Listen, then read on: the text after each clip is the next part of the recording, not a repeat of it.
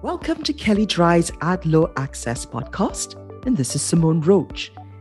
In part one of this discussion, we provided background on the concept of dark patterns and analyzed some recent examples from state AG enforcement.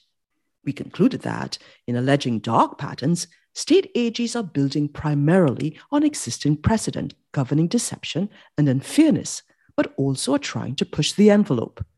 Whereas earlier precedent mostly focused on false and hidden information, some of the state's current allegations lean more towards coercion and the impairment of voluntary action. In this post, part 2, we examine the FTC's approach to this issue now and in the past.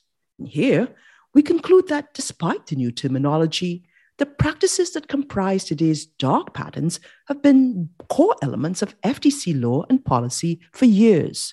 So far, and we emphasize so far, dark patterns is a catchy and catch-all name for a variety of long-standing and well-known practices that trick people into making choices that they would not otherwise make.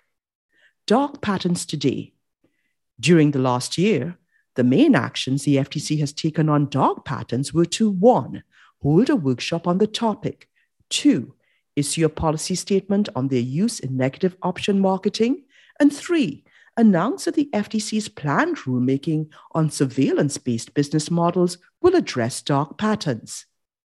The workshop identified a range of conduct classified as dark patterns, some of which is classic deception, example, not disclosing upfront fees, and some of which would be more of a stretch under existing law, example, language denigrating a particular choice like, no thanks, I don't want to save money. As of this writing, the FTC hasn't issued a report on the workshop and hasn't announced any cases challenging practices in the stretch category.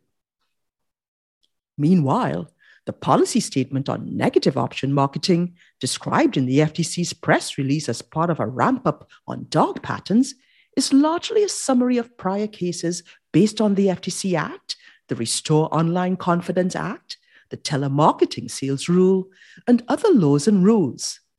The extensive precedent it cites, which includes dozens of cases addressing misleading or hidden disclosures, as well as burdensome cancellation and refund procedures, demonstrates the FTC's long track record of addressing dark patterns by whatever name. And finally, the rulemaking to address surveillance and dark patterns has not yet been initiated. Dark patterns of yesteryear. A trip down memory lane reveals an abundance of other FTC actions beyond negative option marketing to address the tricks and obfuscation now known as dark patterns. And here are just some of them. Bait and switch guides. First promulgated in 1967, these guides interpret how Section 5 applies to advertising that baits consumers with an alluring but insincere offer in order to sell something else, typically at a higher price or on less favorable terms for the consumer.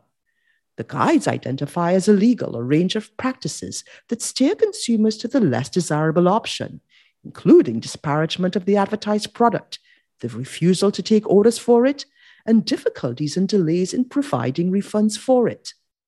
Can Spam Act rule? This acted rule from the early 2000s prohibit deceptive email header information, which tricks consumers into opening the email and requires senders to provide recipients with a simple way to opt out of future emails. Clear and conspicuous requirement. This requirement, which has appeared in some form in FTC rules and orders for decades, is designed to ensure that important disclosures, including mechanisms for obtaining consumer consent, aren't hidden or drowned out by more prominent advertising claims or confusing text. It requires, among other things, that such disclosures, by size, contrast, location, and length of time it appears, stand out from accompanying text so they are easily noticed, read, and understood. Also, the disclosures can't be contradicted by anything else in the communication. The Ticketmaster case.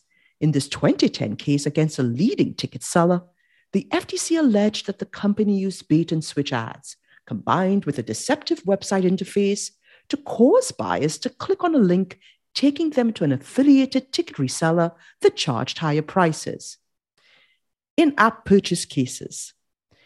In a series of cases against Apple, Google, and Amazon in 2014, the FTC alleged that the app stores, 1, offered free games to kids that included incentives for them to make in-app purchases, but 2, failed to disclose to parents that by entering a password, they were authorizing unlimited purchases for a certain time window. The Payments MD case. In this 2015 case against a payment portal, the FTC charged that the portal used a confusing interface and registration system to trick consumers into signing up for a separate service that harvested their private medical information.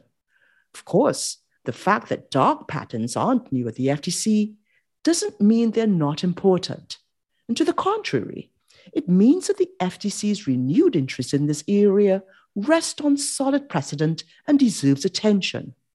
Just as we stated with respect to state efforts here, companies should take extra care in designing their disclosures, purchase flows, cancellation methods, and other communications to steer clear of marketing techniques that cross the line into dark patterns. And of course, we'll continue to monitor this issue on both the state and federal fronts and post updates as they occur. And if you'd like more information on what you've heard on this topic, please contact either Paul Singer or Jessica Rich, and you can find their contact details in the show notes.